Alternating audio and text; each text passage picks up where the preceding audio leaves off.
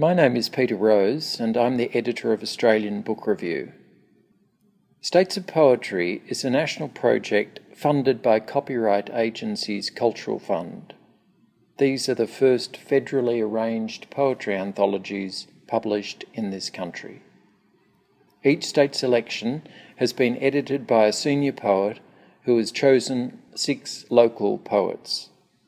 The state anthologies appear on our website with introductions from the state editors and other materials.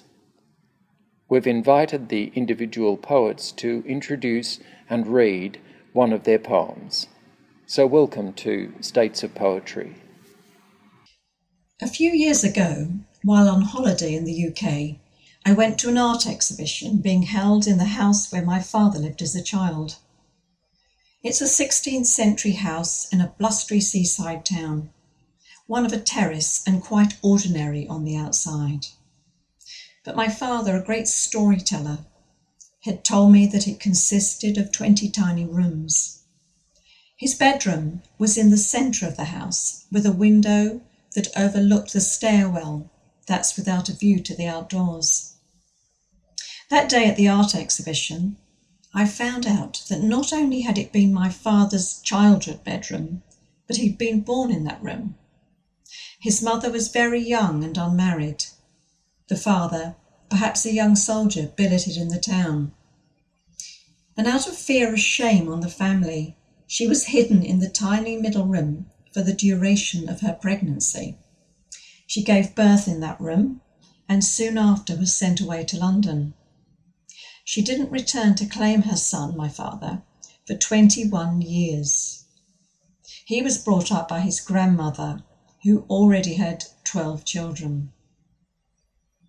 I must add that Nana, my grandmother, was very much part of my childhood. Further details of her story remain a secret, but I have felt a need to reimagine her life.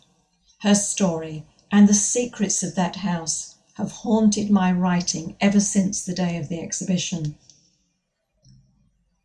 The first poem that I'm going to read is based on the experience of visiting the house. At the house where my father was born. And a short quote from Thomas Tranströmer. It hurts to go through walls, it makes you sick, but it's necessary. I'd expected a labyrinth of small dark rooms, yet the house was lit marigold, scooped out like a pumpkin for Halloween. Flames flickered and spat in a wide fireplace. A seaweedy stench had swept in, brushed walls with sea mist. Oak beams as broad as shoulders seemed safe, the floor dipped like a ship. There was a tavern of voices outside, laughter, bickering, sniggering, gossip in the street, lingering Victorian morals, crash of sea over rocks, din of death bells. It was 1917. I was through that door, that painting, that wall to God knows where. A woman in blue reading a letter, a crinkly unfolding of paper sound, a letter that never came after the song. Her sigh, swish of skirt. I turned, she passed the mirror, a silvery blur. A light crunch of shoe on wooden board.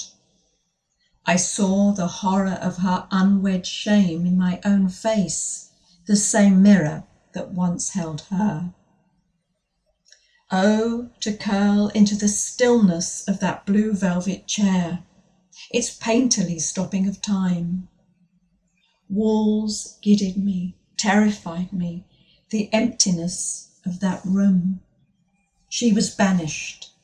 He grew as his grandma's 13th child. I went through silence, a room bathed with pale sunlight. It was late afternoon in winter. From a window across a meadow towards the sea, I saw him walking away. He carried the burden of those walls on his dark days, dark, dark days. Shoulders hunched, he went towards the sea, the openness of the sea, the sea. The second poem is addressed to Nana after she died, years later. It's set in a different room, with a continuing theme of a connection to the sea.